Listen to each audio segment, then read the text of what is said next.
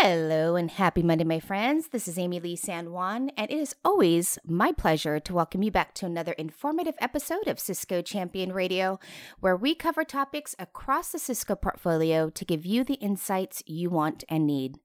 Today, we are talking about Cisco Intersight Cloud Operations Platform, and to help us drive the conversation, as always, we have an exceptional cast of Cisco Champion hosts, and not one, but two Cisco experts. So get comfortable and join us for what I'm sure will be an interesting conversation.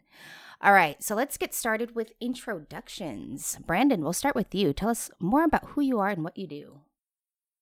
Thanks, Brandon Beck. I am a technical solution architect for Cisco. I'm based in Austin, Texas, and I'm focused primarily on our cloud and compute strategies. And within that, specifically Intersight and kind of all things programmability that wrap around it, as well as cross-architecture things that wrap into that solution.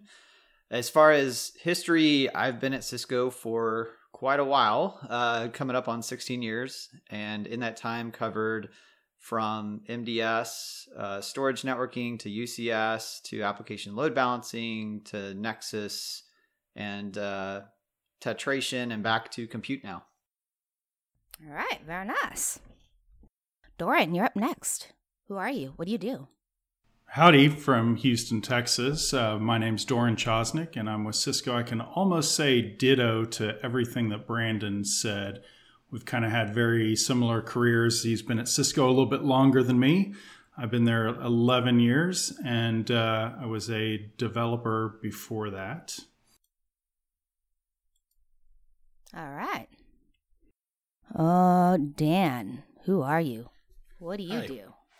I'm Dan Kelcher. I am a senior network engineer with Sleep Number, so mainly focused in the network space right now, but I've worked quite a bit with UCS and HyperFlex, Intersight, all that fun stuff in the past. So excited for the talk today. Joe, you're up next. Tell us about yourself.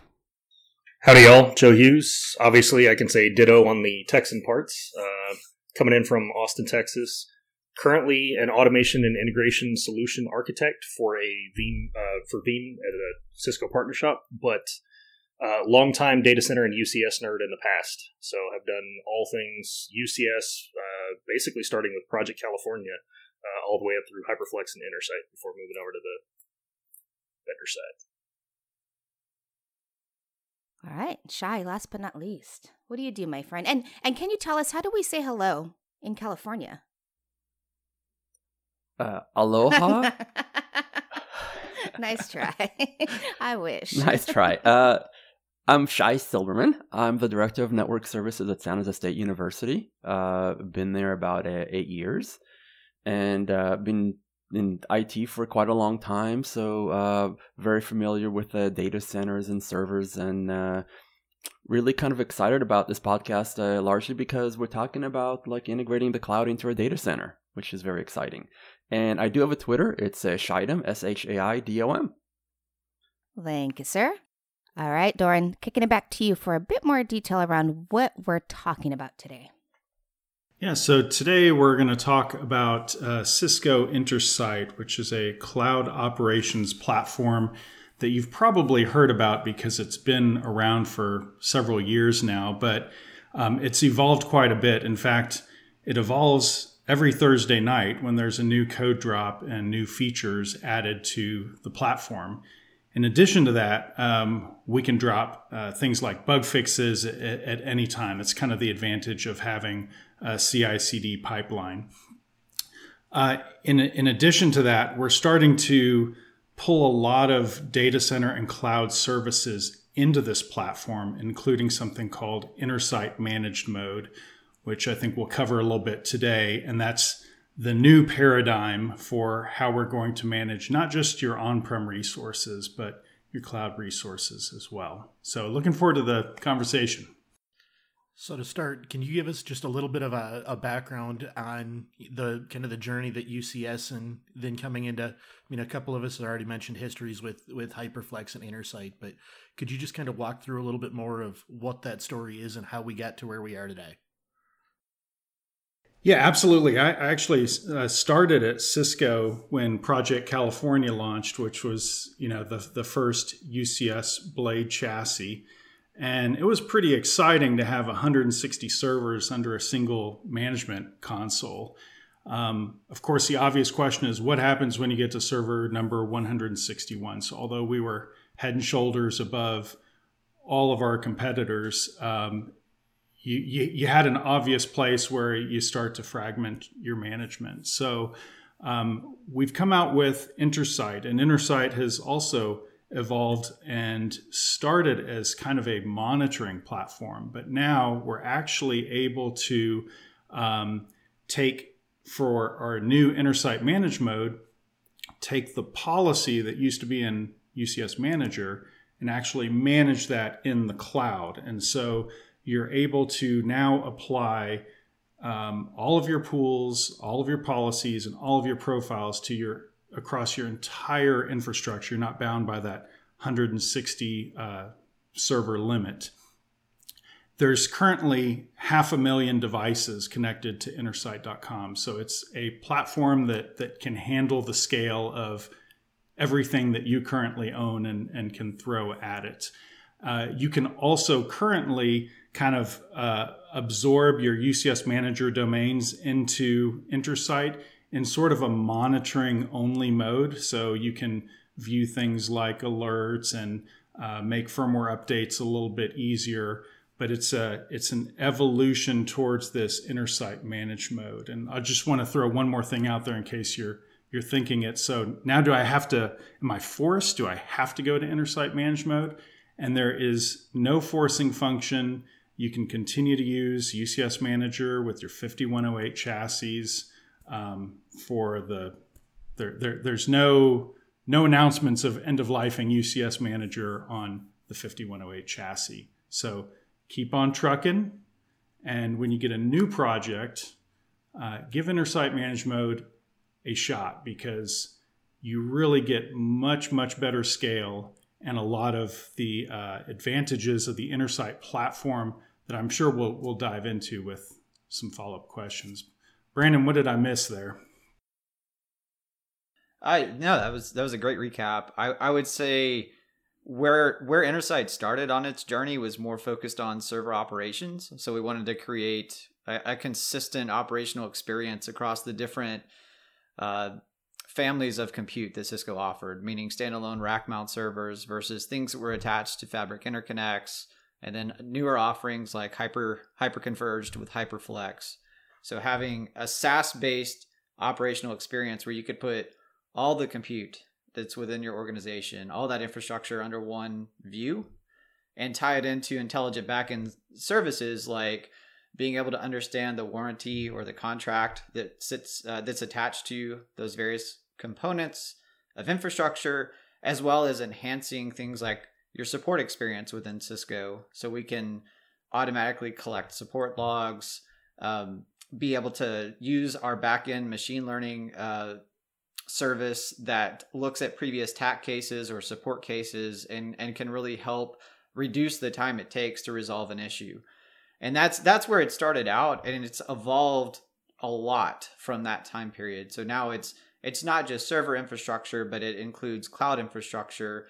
It does workload optimization. So workloads that you deploy on top of that on-premise or even cloud infrastructure can be constantly monitored, optimized, and enhanced over time. And that's really the theme of Intersight as a whole, is to have a feedback loop, to look at the infrastructure that you have, be it a physical server, be it a cloud workload, be it anything in between, and be able to monitor that, enhance the support experience, and then optimize it over time. So I have a question kind of looking at this is for all the sysadmins and operators and people looking at this is a day in a life, right? So what would the day in a life of an operations person look like with Intersight and without? And I'll throw out kind of an example there is assuming that you want to set up something like a Hadoop Spark cluster setup. What would that look like differently with and without Intersight? Yeah, so within Intersight, I will say, kind of going back to what we just previously talked through, there's a lot of different capability packed within this cloud operations platform. So depending on your area of focus as an IT operator, you would go into different aspects of Intersight. From a compute perspective, in your example, you have the ability to create the abstracted representation of the ideal server build for that use case. So Hadoop, Spark, whatever it may be, right? You have the ideal server build. You now have a global view of all of the servers that you have in your inventory. So I can model that ideal server configuration. I can point that to physical servers, kind of like I could before. But now I have the additional benefits of being able to install an operating system on top of that. Intersight also includes an intelligent orchestration capability called Intersight Cloud Orchestrator. So I could start orchestrating things like maybe a Terraform workflow to go and provision that infrastructure, leveraging additional automation scripts to go do things post-deployment. So it's more than just that kind of physical turn up like it was before. That's the day zero kind of setup aspects of it. And then from an ongoing perspective, the support of the systems are constantly being monitored through the SaaS platform. If there's, say, certain hardware component failures that are detected, proactively, we will go and send a replacement for those parts. If there's a support issue on one of those systems, you can go to the exact system that you have a problem with in Intersight. And as an operator, I can say open attack case. It pulls through all the information about that system. So I don't have to go and kind of cross-reference another UI screen when I'm trying to open a support case. It'll pull that through, and then it will automatically collect support logs on that affected device. It'll go and look for potential problem areas, previous cases that we've seen that are similar to that, and help you as an operator quickly get to a resolution. And as Doran mentioned, a big benefit to this being a SaaS platform, if there's some type of management component or some kind of software component of Intersight that needs to be fixed to address the problem that you're having, those things can quickly be added in through our CI/CD development pipeline. So you're not waiting around for a big firmware bundle drop like you were in the past.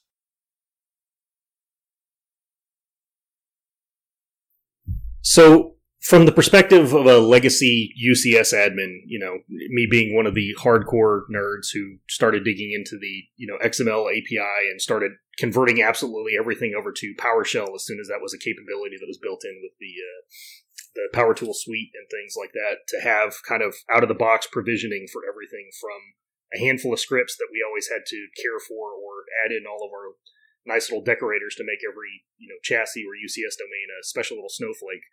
What capabilities are there now as you guys are really truly turning Intersight into a cloud operations platform? Like what additional add-ons, what additional modules or bolt-ons are there existing for the Intersight platform, and what sort of tooling can people actually use to now automate their on-prem data centers as if they were a fully public cloud infrastructure? I'm gonna let Doran take that one because you said PowerShell, which instantly got him super excited. So I'm leaning forward. Those of you on the podcast can't see that. But yeah, thanks for asking that, Joe. I'm glad you mentioned the API actually, because Intersight was built from the ground up with a fully RESTful API. So every single thing you can do through the GUI, you can do through an API with the same RBAC model. And so we have some really cool functionality around auto-generating SDKs. So every time there's a firmware update, or I'm sorry, not a firmware update, a platform update, you automatically get a Python SDK, you get a PowerShell SDK, you get Ansible modules, and you get a Terraform provider. All of those things are always kept totally up to date. So when a new feature or new service is added to Intersight, the API is immediately extended to allow you to configure and monitor those services. We also have a nice online API browser, which is great. If you've ever seen the one for WebEx, it's the same. You log in with your credentials, and it lets you poke at every API endpoint with the credentials that you're logged in as and see like what the request looks like and what the response would look like. So very, very developer friendly and DevOps friendly platform. So Albite, you've touched on Intersight Manage Mode a couple times. You're clearly teasing something. You want to go into a little bit more detail there? Sure. So with Intersight Manage Mode, well, let me backstep one quick step. With anything that connects to Intersight, it connects with something called a device console. And that is its sole job is to establish a secure communication to Intersight. And that runs on our rack servers today. It runs in UCS Manager today. So UCS Manager can establish that secure connection. And it runs in our Fabric interconnects when you reboot them or reset them and put them into Intersight managed mode. In that mode, UCS Manager is totally gone. Okay, the only thing the Fabric interconnect is doing now is establishing that secure connection and saying, give me policy. I'm waiting. So the nice thing is that the Fabric interconnect really becomes a lot more like a top of rack switch, and you don't have to reboot those. I'm sure Shai will be excited about that. You don't have to reboot your Fabric interconnects when there's a new UCS Manager feature that you want to take advantage of. In fact, just like Brandon said, the advantage of being a SaaS platform is you log out and you log back in and you get new features, right? That's your reboot. And then did I catch that you're talking about the ability to do hot patching now? Yeah, that is one of the benefits of moving the management software stack that was embedded into the Fabric interconnects or hosted on the Fabric interconnects into Intersight natively. So if there's an issue that's related to the management stack, even though the layout of or the architecture of that management stack was distributed, microservice oriented, etc., the way in which we delivered firmware was through these large bundles. And so if there was an issue, you kind of had to wait for those large bundles for, there was 3: infrastructure, blade, and rack or C-series. And you had to wait for the regression testing of all the other features that were put into those larger bundles. So now that it's up in the SaaS platform, we can be more pinpointed in what services we want to patch, and we can more quickly deliver those. Like Doran said, usually weekly, sometimes even more than once a week. Yeah, and can I give a quick example of that? That we had a preview feature, a tech preview feature, and I found an issue in the GUI. It wasn't a big issue, but I submitted it through the feedback form through Intersight that customers like yourselves would submit. And 4 hours later, I got a message from one of the developers saying, I pushed a fix for your issue into production, log out and log back in, it's fixed. And sure enough, he was right. Now, obviously, I cannot promise that SLA for every issue that you encounter, but that's kind of the power of the platform, is the ability for us to really quickly address the issues that matter. Even just having that capability there is fantastic compared to, in the past when there were things like Spectre and Meltdown and us having to sit on the edge of our seat for the Blade bundle to drop to download a few hundred megs because we needed something that was probably 187K microcode for a CPU. Yeah, exactly. So I have a question. So you talked about it now. You're doing audit logs and you're collecting a lot of the data and telemetry from the compute platform. So how are you using AI and ML on this platform? There's kind of a different. There's a few different ways in which we're doing that. So on the support side, we have our own kind of homebrewed machine learning service that looks at, and I've alluded to this a little bit before, but when you open a support case and we collect the tech support for that system, it goes through, looks at symptoms that have been detected, error logs, even snippets within the case notes, and compares that to other support cases that we've seen in the past.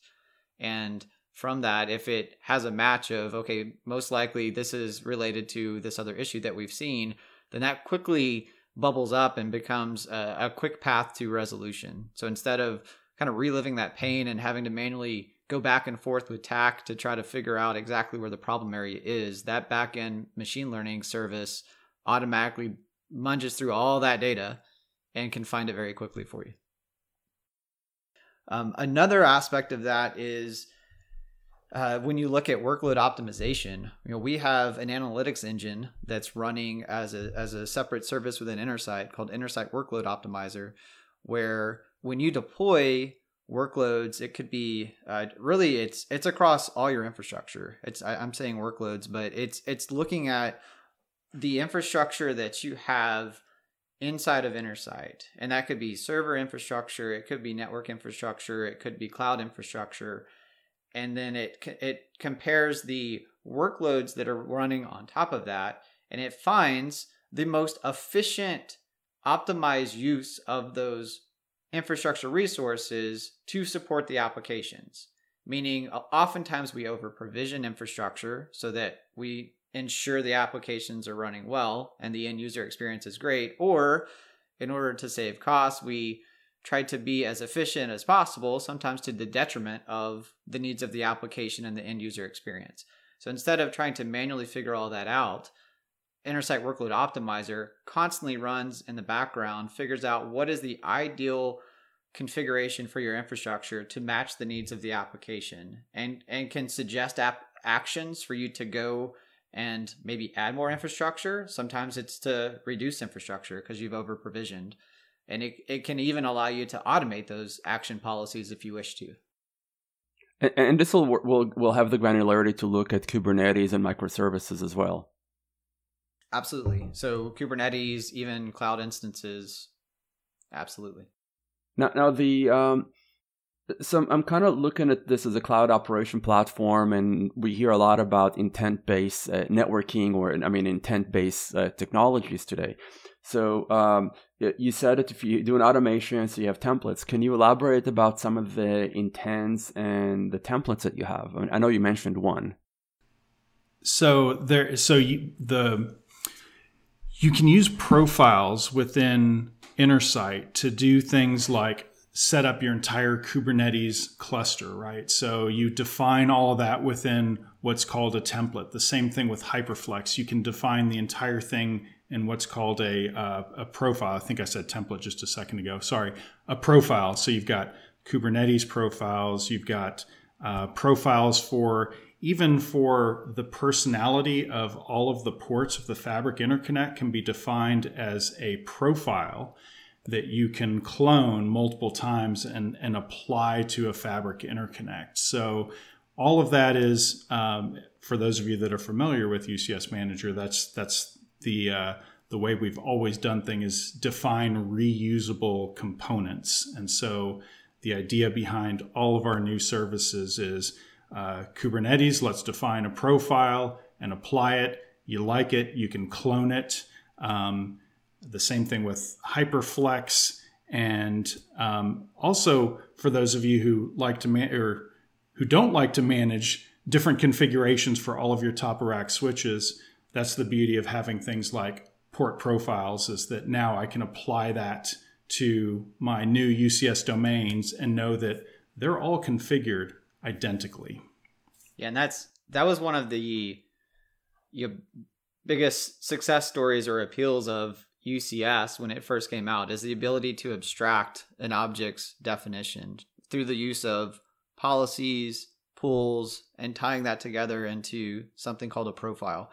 That same set of principles exists in Intersight. We're just expanding what it applies to. So it's not just for things attached to FIs, it's for standalone rack mount servers, it's for Hyperflex, it's for Kubernetes clusters, and the list continues to expand of how we're applying that. So it's logically abstracting, applying through policy and profile, and then having a single API. To Joe's point earlier, having a single API that can drive all of that. Now, what about Cisco validated designs? That is an excellent question. So the beauty of Cisco validated designs is that it gives you a really detailed reference architecture for a given use case. the plan is to take that same approach, but in electronic form. And I'm doing air quotes. I don't know why, because I'm on a podcast. But to be able to take that reference architecture and execute that through our orchestration engine. So it's not just, hey, let's read through 200 pages, which is nice because you have all the details on how to do something, but you still have to go and do it. Let's create that in the form of a orchestrated workflow. And now you can go and deploy that CVD instead of having to go and manually stitch it together yourself. And we have the ability also to do things like that through, say, Terraform, right? And creation and bundling of Terraform modules that can also be provided by the community. It just doesn't all have to come from us. And with just a few inputs, be able to deploy a pretty massive infrastructure. Actually, Brandon just completed some work on a module that deploys a full HyperFlex cluster and configures ACI for you. So it's a kind of a cross-architectural module and does all of that work for you. And how many objects is it within ACI that you create to do the HyperFlex cluster? I don't remember. 30? Was it 30 or was it 18? 27. I think it was 27. Yeah. All of that with just a few inputs into Terraform. So it's great how many places the Intersight platform touches, and the ability to use infrastructure as code and templating to be able to configure that. So jumping back to kind of the Intersight managed mode, when we're looking at this as, a cloud connected solution, what does that do for like SIMC access, the KVM, the ability to attach like virtual CDs, things like that? Or is that impacted, or can you kind of talk through that a little bit? Yeah, that's a great question, and it reminds me of the early days of UCS Manager. The first question people would always ask is, what happens if UCS Manager goes away? No, your entire infrastructure does not shut down. SIMC is still there. SIMC is still used for things like vMedia and for enforcing the policy that you push down onto that server from Intersight. So it is still absolutely there. In case you get disconnected from the cloud, not everybody has 100% uptime on their internet connection. And for blades, you'll still use the Fabric Interconnect as your emergency backdoor KVM access to all of your blades. So you still have full local control over every single one of your servers. So I'm going to kind of jump into a 9-letter word that sometimes people don't like talking about, but I think it's very important. That's licensing. How is this licensed? So every server can have a different license tier associated with it, depending on what features within Intersight you want to take advantage of for that specific server. In addition to that, we're introducing some value-added services like our Kubernetes service that just landed that will be separately licensed, and those things, the terms for those licenses could be different for the different services. But the base thing that you need to think about is how am I going to license each individual server? There is a free tier, by the way.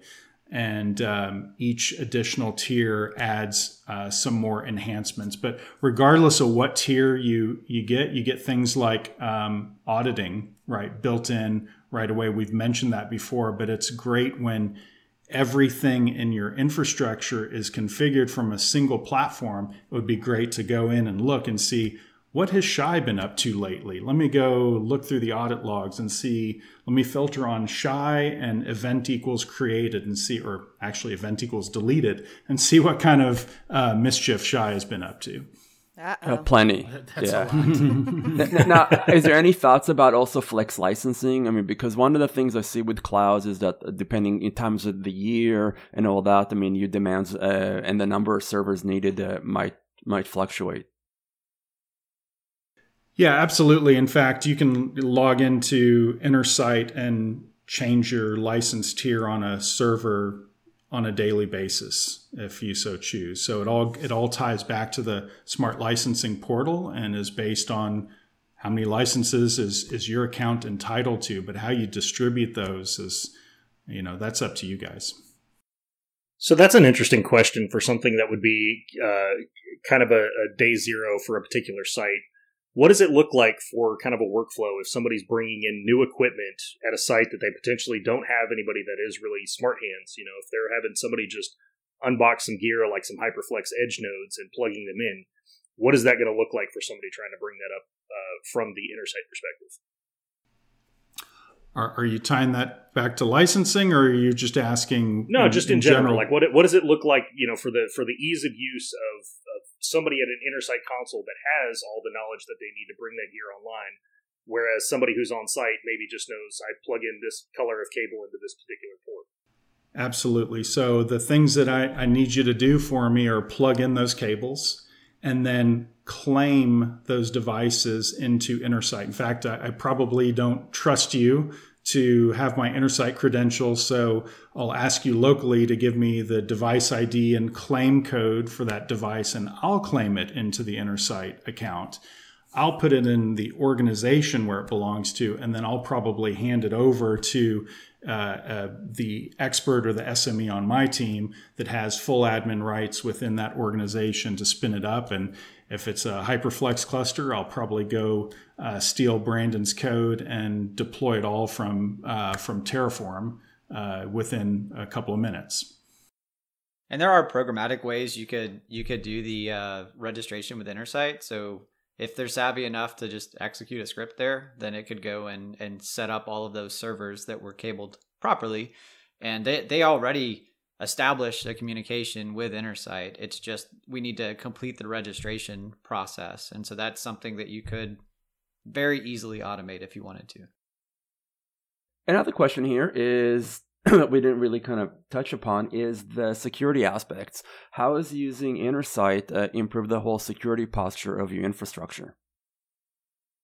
You have Mr. Doran Chosnick, who wrote the security chapter of the Intersight handbook here. So I'm gonna let him take that one.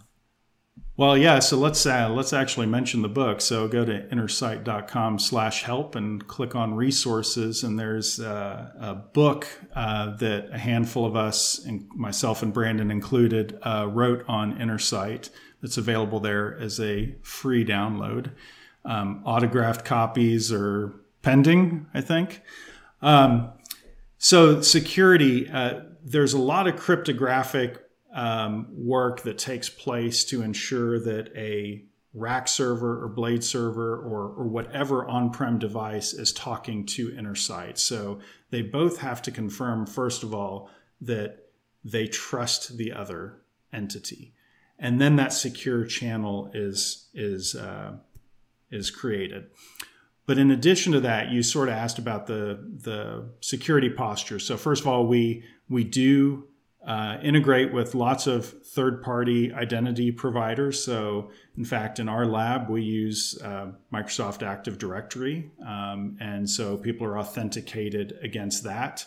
I log in with my Cisco credentials and I use Duo dual factor authentication for that.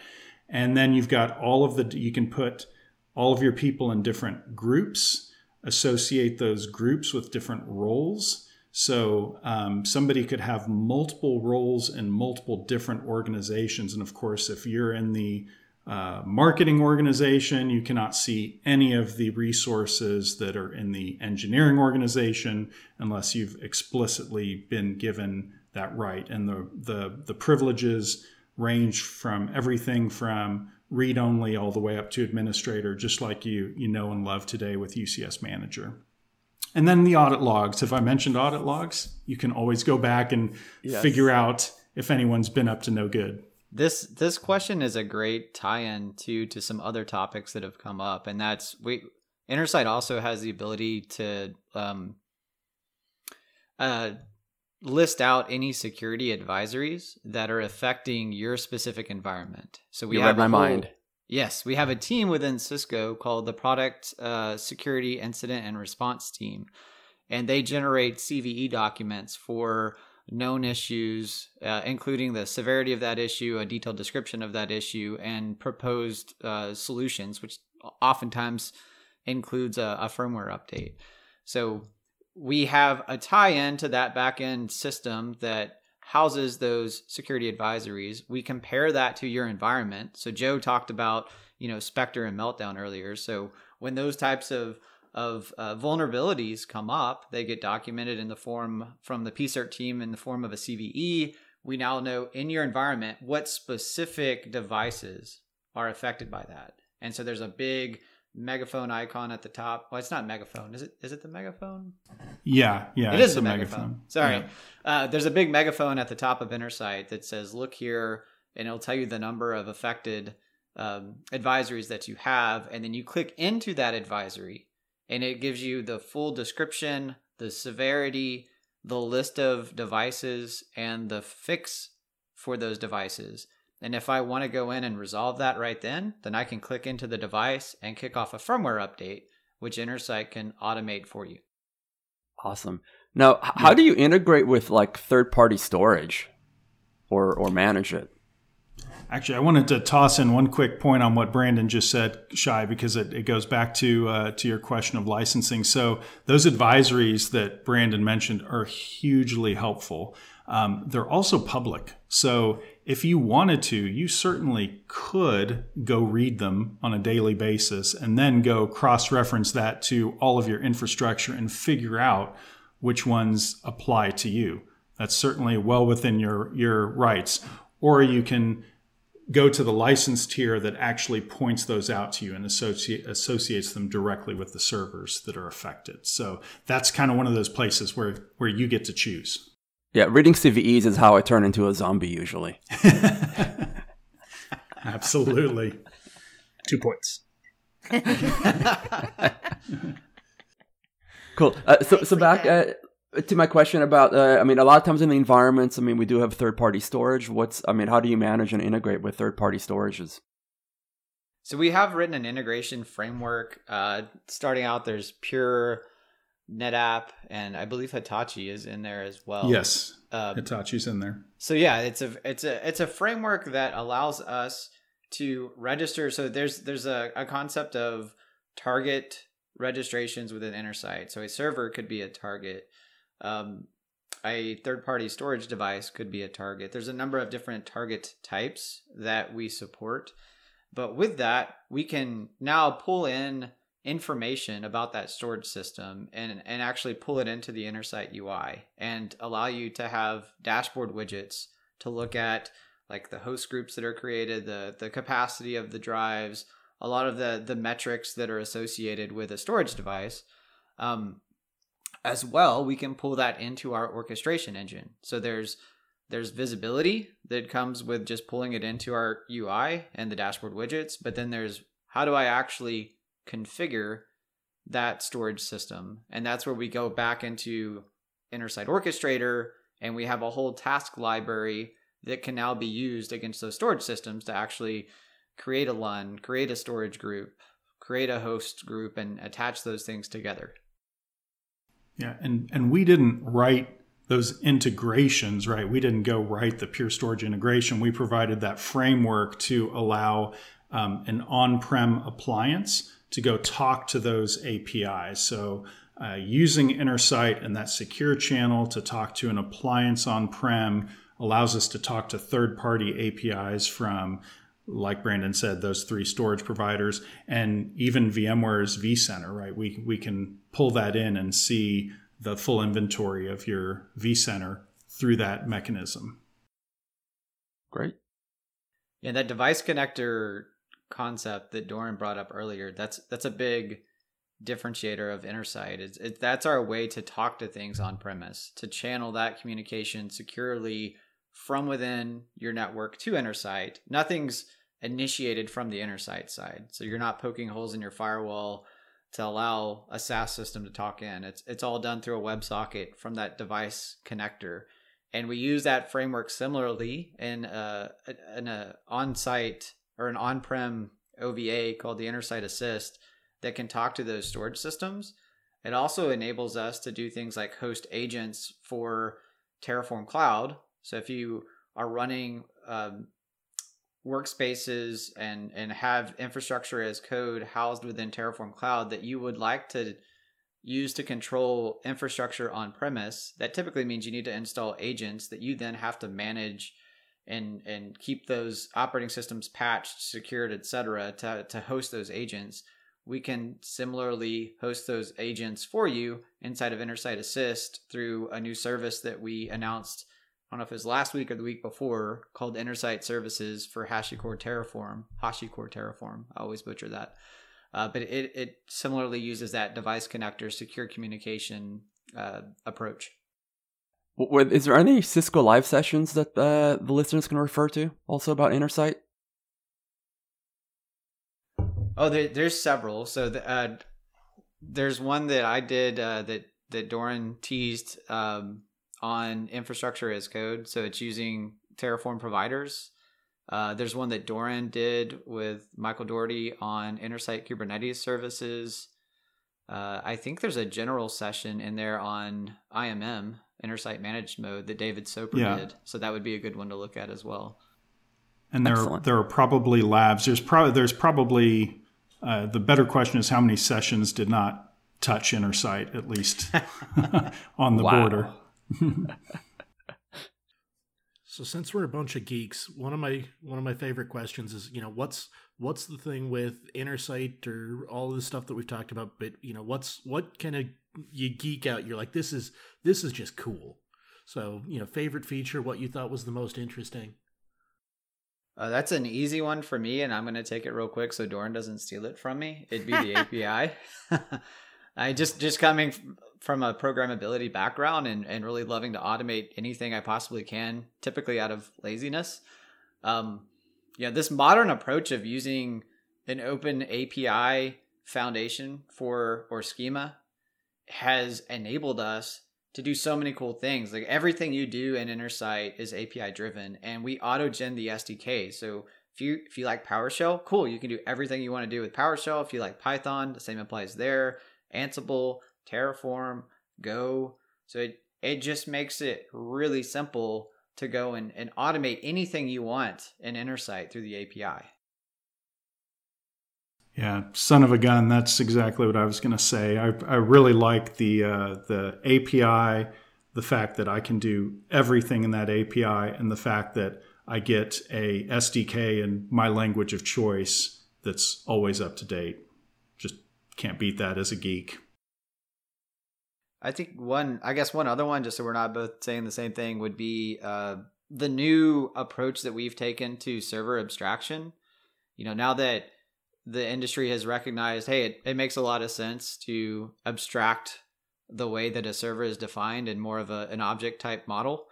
And that standard today, or at least one of them, is Redfish, which is what we use inside of Intersight. But now I can have the exact same type of abstracted server policy or profile definition that applies to a standalone rack server, an edge server that's out of the data center, at an edge site location, or on premise, traditionally attached to like a pair of fabric interconnects. It doesn't matter where it's located, the form factor, the model, all of that policy or abstracted definition is the same across all of it.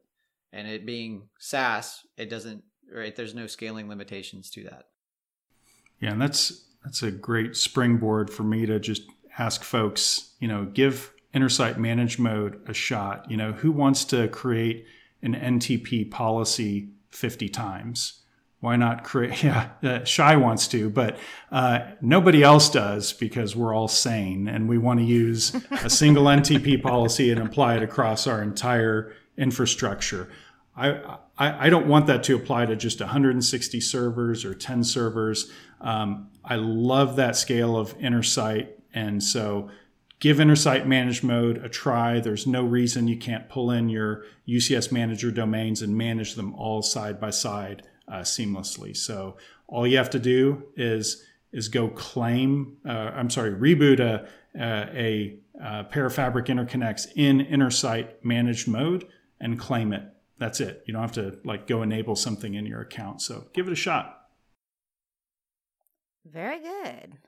Well, this has been another great episode of Cisco Champion Radio. I want to thank all of you out there for listening in today, and a special thank you to our guests and Cisco champions for being a part of today's episode. Again, if you want to learn more about today's topic, just click on the link provided in the description below. And just a reminder, you could subscribe to Cisco Champion Radio on your favorite streaming platform and receive alerts on our latest releases. So wherever you're listening to us, make sure to hit that subscribe or follow button now. I hope you all enjoyed today's episode. See you next Monday.